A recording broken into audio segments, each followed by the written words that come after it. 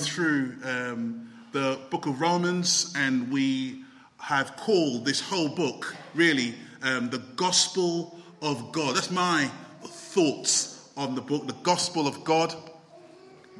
Last week we have been looking at the society in which Paul was living. The society in which Paul was living was very, very wicked.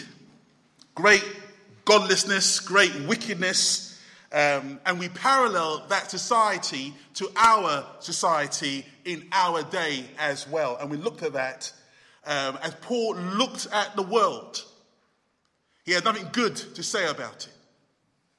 But now Paul turns his attention away from the society, and he turns his attention in chapter 2 to the religious world.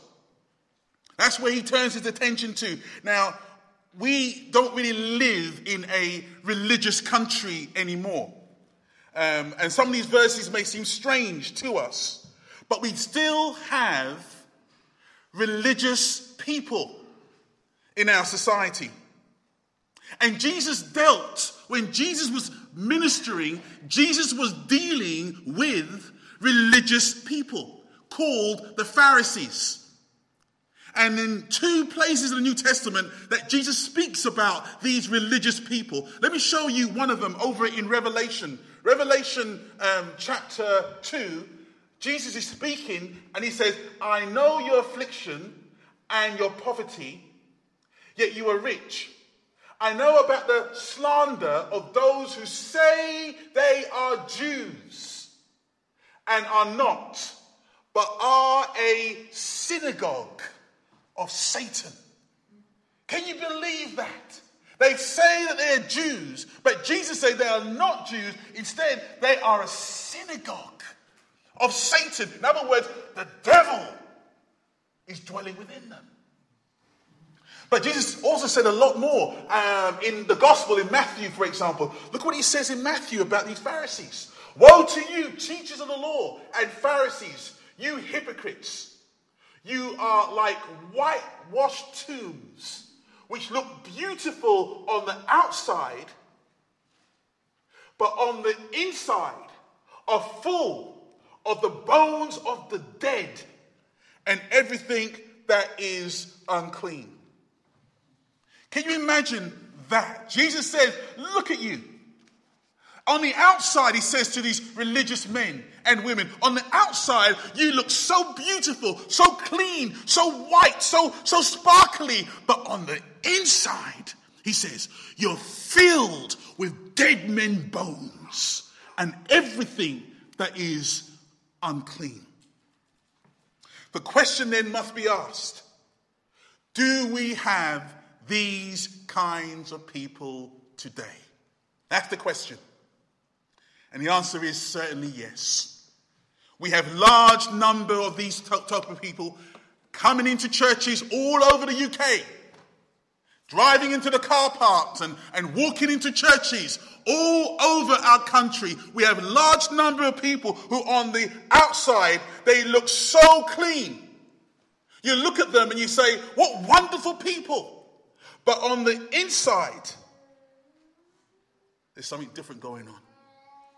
And so while the hearts in the chapter 1 and the men are wicked there, Paul is turning his attention now to the men within the church. And he says, you on the outside doesn't look like them outside, but on the inside, I'm telling you, you are full of every kind of wickedness. In fact, you're a synagogue of Satan. So let's look how Paul deals with them in chapter 2. Because the way he deals with them in chapter 2 is the same way that Jesus deals with them in the Gospels. So how does Paul deal with them? So the first thing I want to share with you from chapter 2 is the false believers. False believers. Look at the verse that was read to us. Verse 1, you therefore have no excuse. You who pass judgment on someone else. For at whatever point you judge another, you are condemning yourselves, because you who pass judgment do the same thing.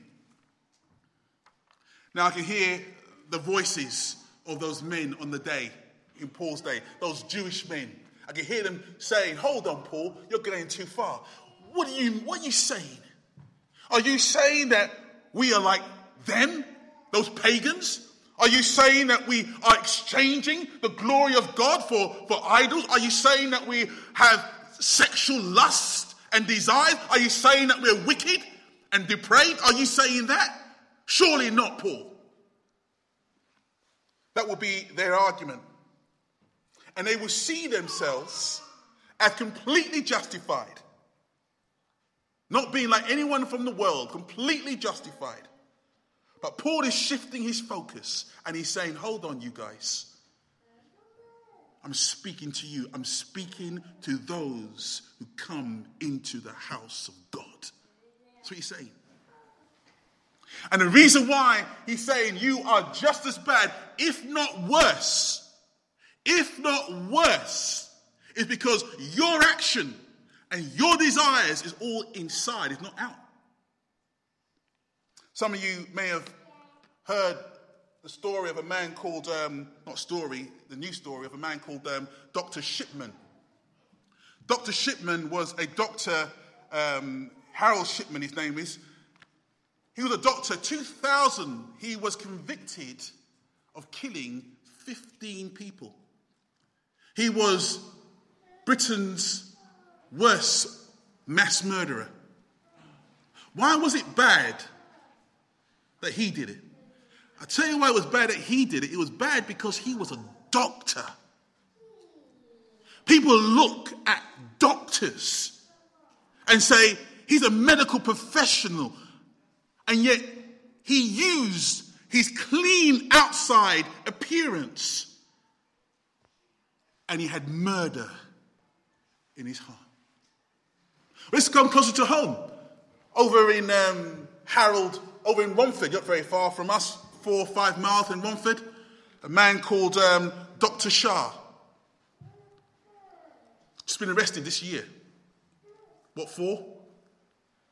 Over 100 women were sexually assaulted by this doctor. Some of them raped. And it hit front page news. Why? Because he was a doctor. One of the reasons why. He was a doctor. On the outside, you give him the respect. You give him the honor. You put yourself into his hands. And this man abused his position. So on the outside, he looked wonderful and clean and had all the medical profession records on his wall. But inside his heart, he was sexually impure. And that is what Paul is saying. Paul is turning around and he said, now listen you, he says to the church, to the Jews, to the religious people.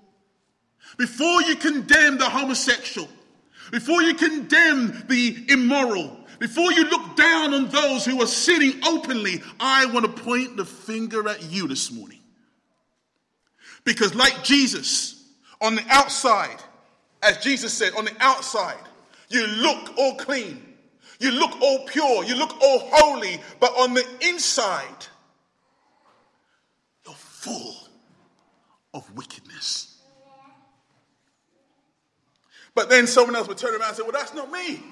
I'm not like that. Well, look what the Bible says about the Word of God. And the last bit here in the Word, it says this, for the Word of God is alive and active, sharper than any double-edged sword.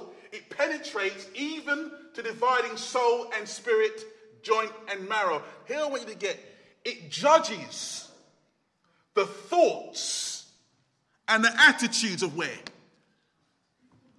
What's going on here? That's what God is concerned about.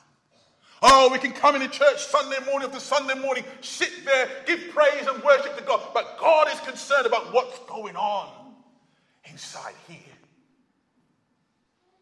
Cannot fool God, he says. And Paul pulls out these men and he says, God's no fool.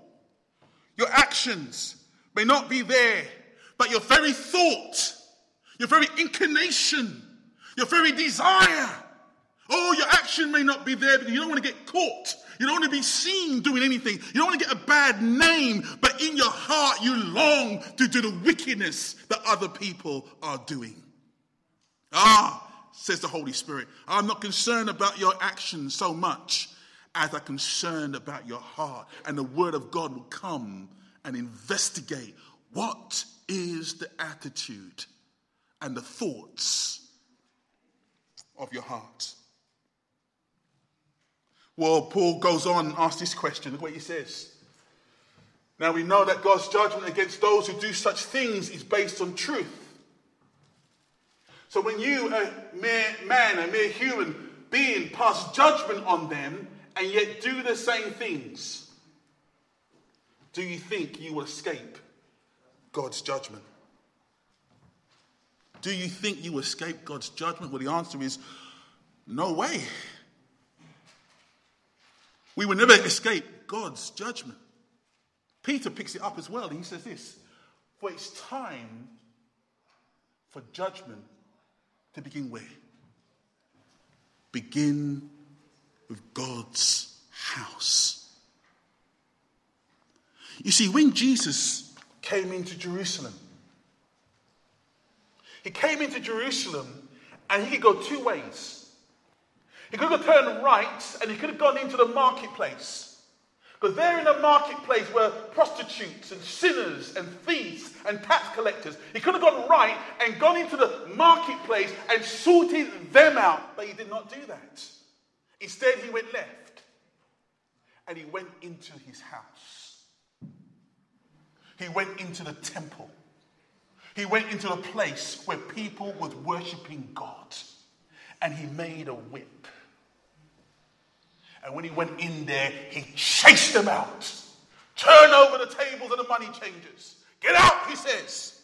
My house should be a house of prayer for all nations, but you have made it into a den of robbers. Jesus went into his house and judged his house. He didn't go out into the marketplace. No, he sat with the sinners.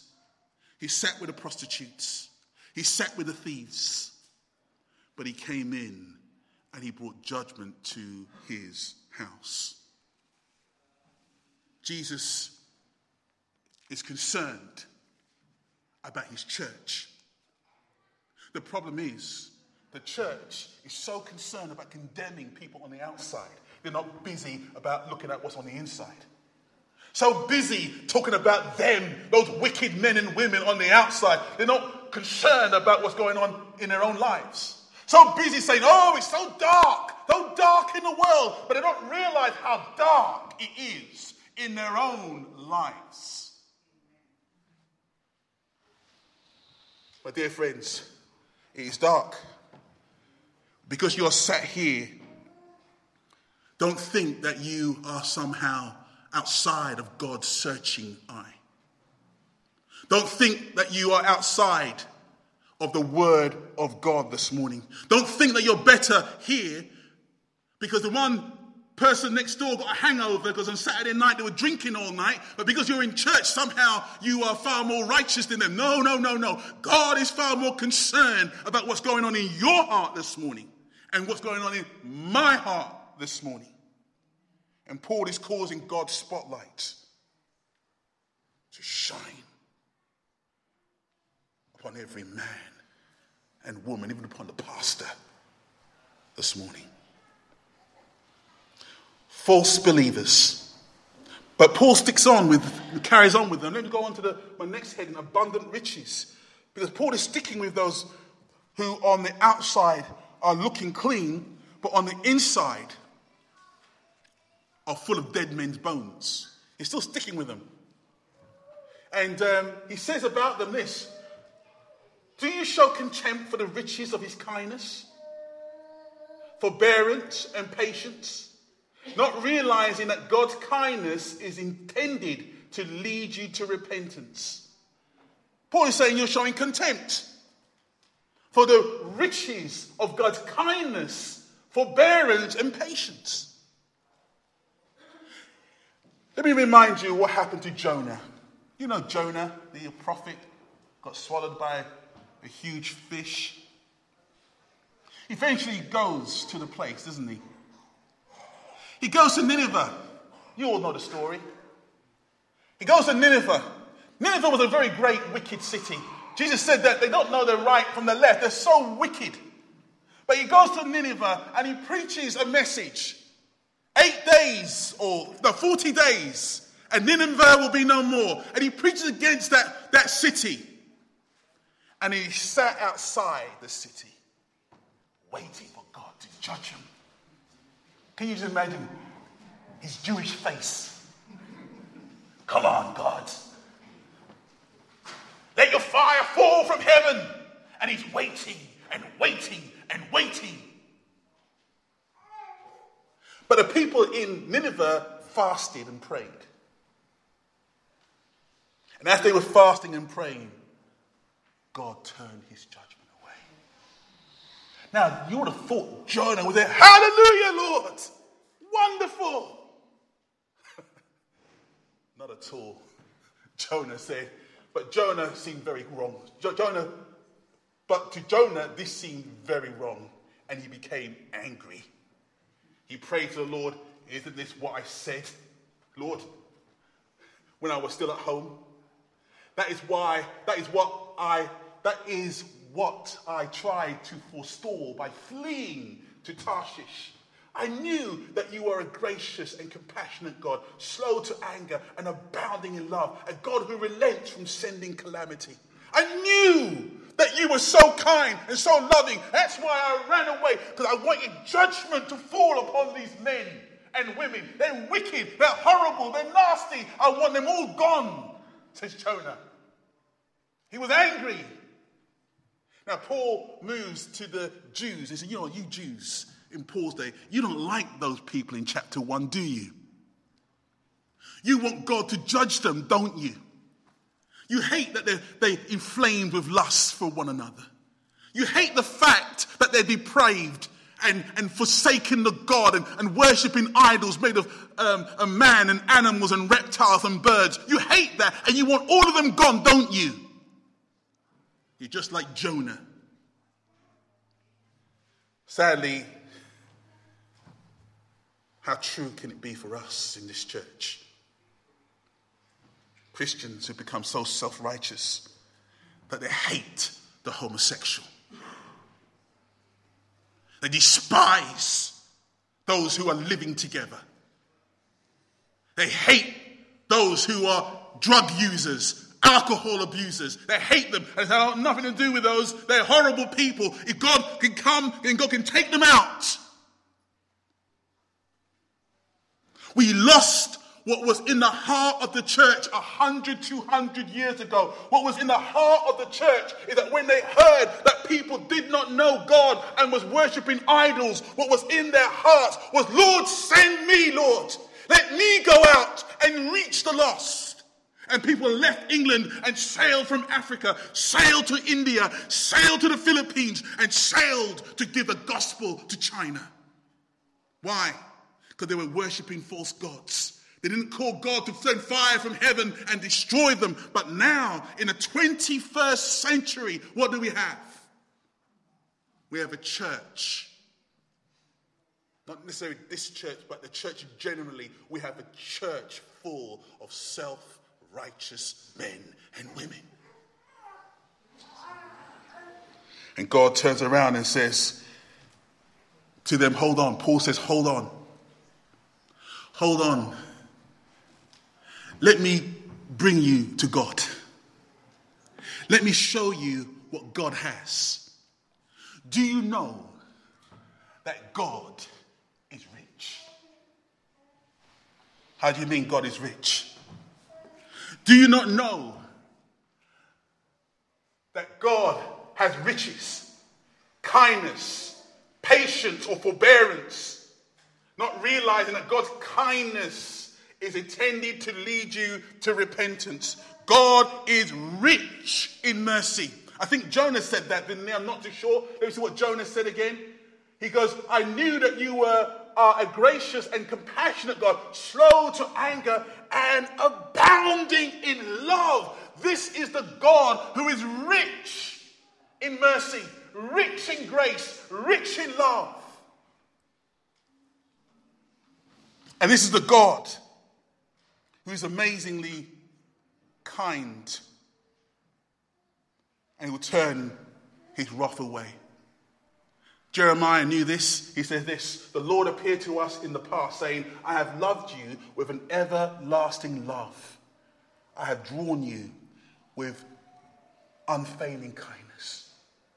Listen, you may be in the church today and you may have this darkness in your life. You may be in the church today and you may not be praying for the horrible sinners out there. Have no concern for them. I want to tell you, God is still drawing you with his loving kindness. God is saying, you know what? I love you as well. I don't only love them, but I love you as well. I'm going to speak to you and I'm going to draw you, because my kindness is meant to lead you to repentance. That's what my kindness is meant for. My kindness is there. The reason why I'm patient with you. Peter picks it up as well. The Lord is not slow in keeping his promises, as some understand slowness. Instead, he's patient with you, not wanting anyone to perish. This is our God. Not wanting anyone to perish, but all to come to repentance. That's God this morning. I'm preaching for God this morning. I'm speaking for God's character this morning. Even though in your heart you might turn around and say, well, you know, I don't really like the sinners. I don't like the drug addicts. I don't like the prostitutes. I don't like the same-sex people. I don't like the homosexuals. I don't like them at all. I want to stay far away from them. But God says, my kindness is working. My patience is working to even draw them and you to myself. What a wonderful God we serve. And this is a message for the church. Chapter 1 was a message for the pagans, for the heathens, for those outside the church. But chapter 2 and beyond is talking about those who are within the church. And Paul is saying, I've got a message for you. Don't think you can escape. Don't think you're better than those outside. No. God is looking into your heart and he's seeing what's really there. And he's concerned about it. And he's drawing you to himself.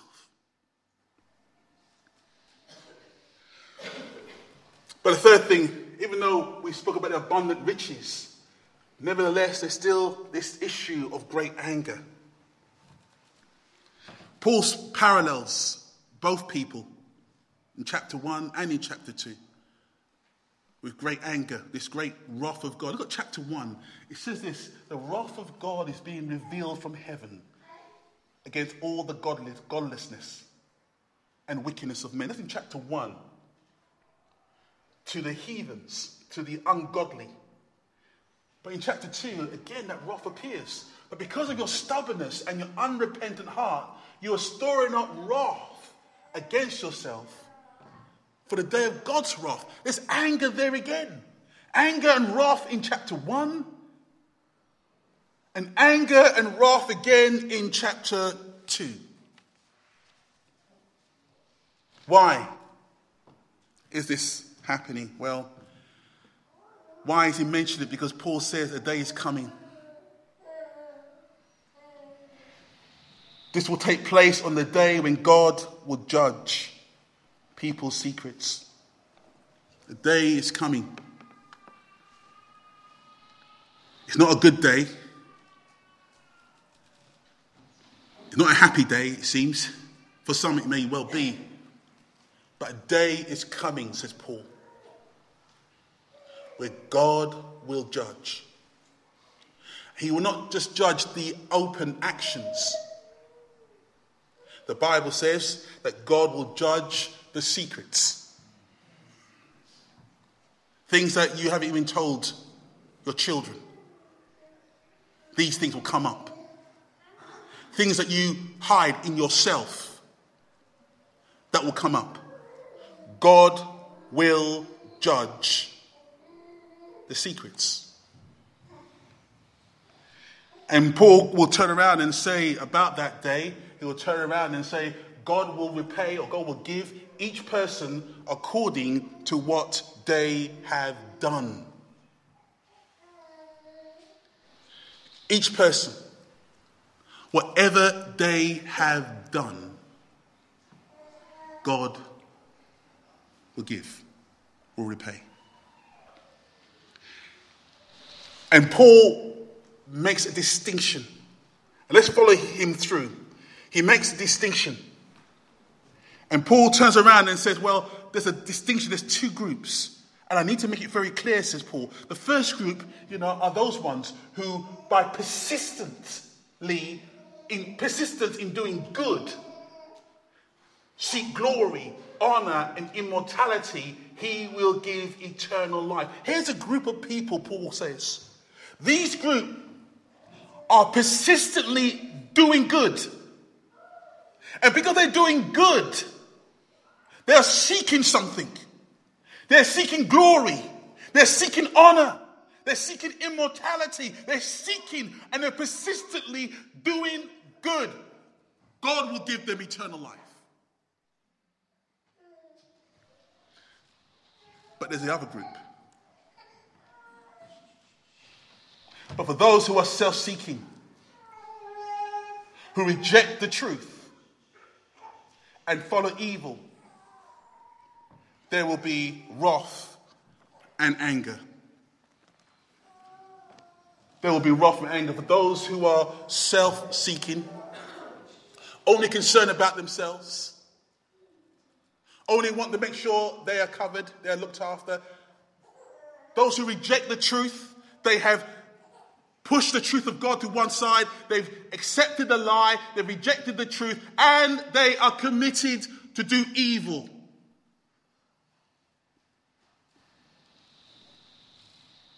Wrath and anger. Two groups, two people. The question really that we should ask ourselves at this point is this: what is the good I should do? That should be the question. Another question should be this: what is the evil I should avoid? If the good that I need to do will bring me into eternal life, what is that good that I need to do? And if the evil that I should avoid will cause me to have the wrath and the anger of God upon me, then what is that evil that I should avoid? That should be the question on everyone's heart and mind. I ain't giving you the answer to that yet. Got one more thing to say. The wrong decision. Now you have noticed that Paul has put the Jew and the Gentile together. The wise and the foolish. The intellectual and the unintellectual. The Greek and the non-Greek. Everyone are the same. On the same level. No one's higher than anyone else. They're all the same, Paul says. And Paul turns around and says, listen, those who haven't got the law, all who sin apart from the law, will also perish apart from the law. And all who sin under the law will be judged by the law. What does it mean? Those who sin apart from the law, those who don't have the Bible, those who sin without having the word of God, they will perish.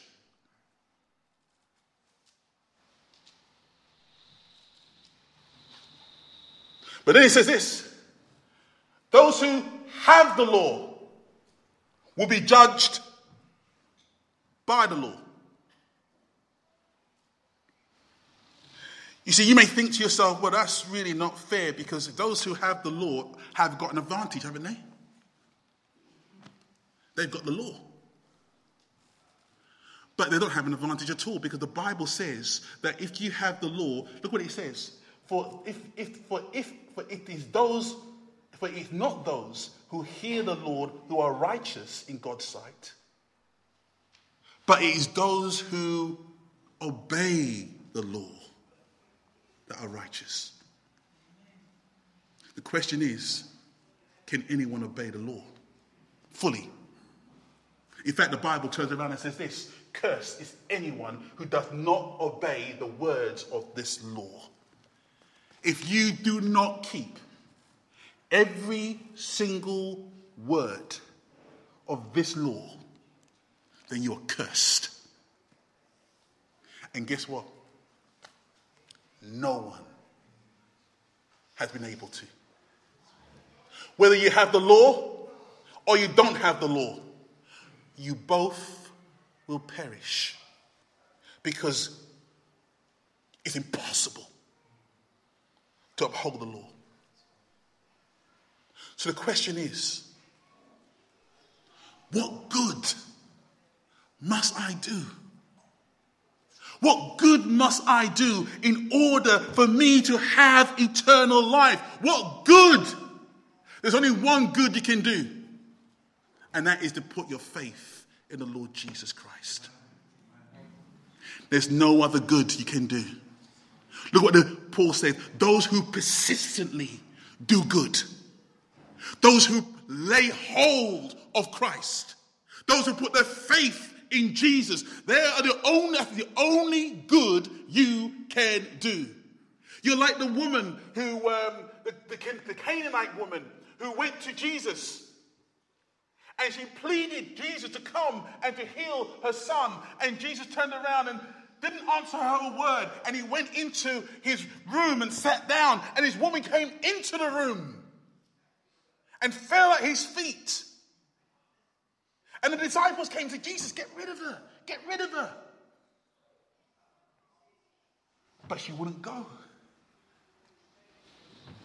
And she got from Jesus what she desired. She laid hold of Christ. Or maybe like blind Bartimaeus, remember him? Jesus, son of David, have mercy on me. Oh, shut up, be quiet. He's not interested in you, a beggar. Leave him alone. Jesus, son of David, have mercy on me. Be quiet, man. Jesus, son of David, have mercy on me. Jesus calls him to himself. This man lays hold of Jesus. Or should I go on to another story of a poor woman bleeding for 12 years, saying to herself, if I only can touch the hem of his garment, I shall be whole. There she is, going through the crowd, just wanting to touch the hem of Christ. Why? Because she knew that if I get a hold of Jesus, the only good I can do is to get a hold of Christ. If I get a hold of him, that's the only good that I need to do for salvation. God will give me eternal life. Never mind obeying every law that's written in the Bible. No, get the hold of Christ and his righteousness will be upon me. But I'll be a fading preacher if I don't tell you what's the evil you should avoid. What is the evil you should avoid doing? Well, I can hear some people say, well, I'm avoiding lots of evils. I'm not inflamed with lust for anybody. I'm avoiding that. I'm avoiding a depraved mind. I'm avoiding wicked thoughts. I'm avoiding theft, cursing, and I'm avoiding so much. Surely I've avoided enough evil. No, my dear friends.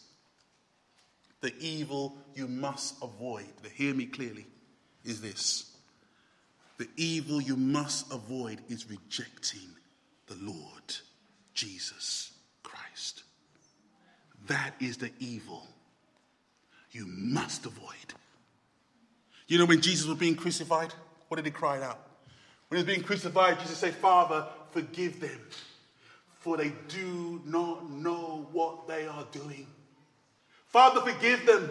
They think that they're avoiding sexual immorality. They're avoiding drunkenness. They're avoiding drugs and alcohol abuse. They think they're doing okay avoiding that, Lord. But Lord, forgive them for they're rejecting me.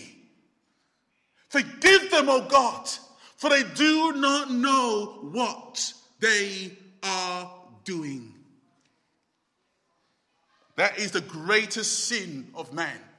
The greatest evil man can ever do It's not being out there on a Saturday night doing wickedness. The greatest evil you can do, the greatest evil they can do, the greatest evil I can do is to reject Jesus Christ.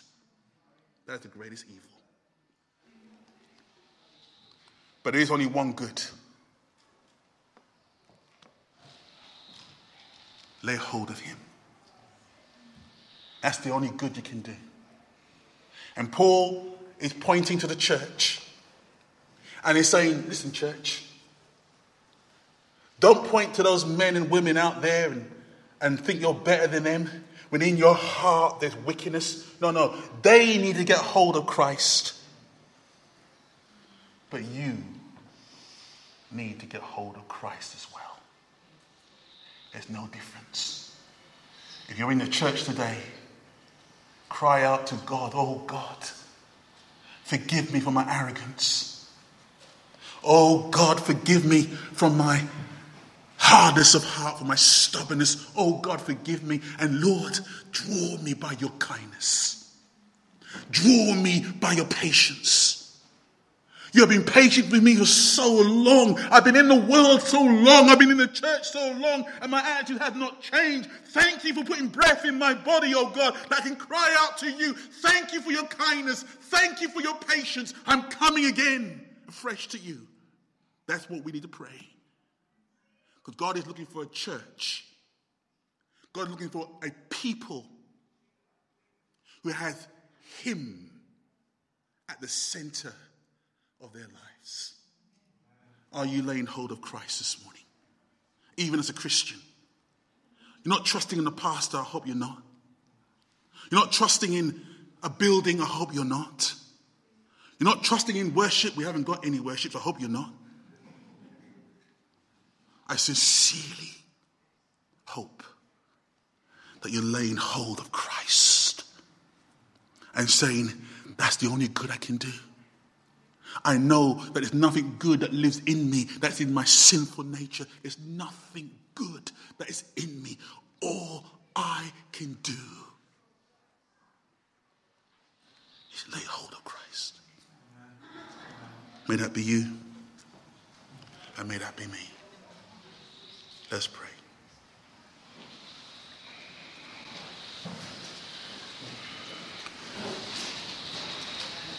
Father in heaven,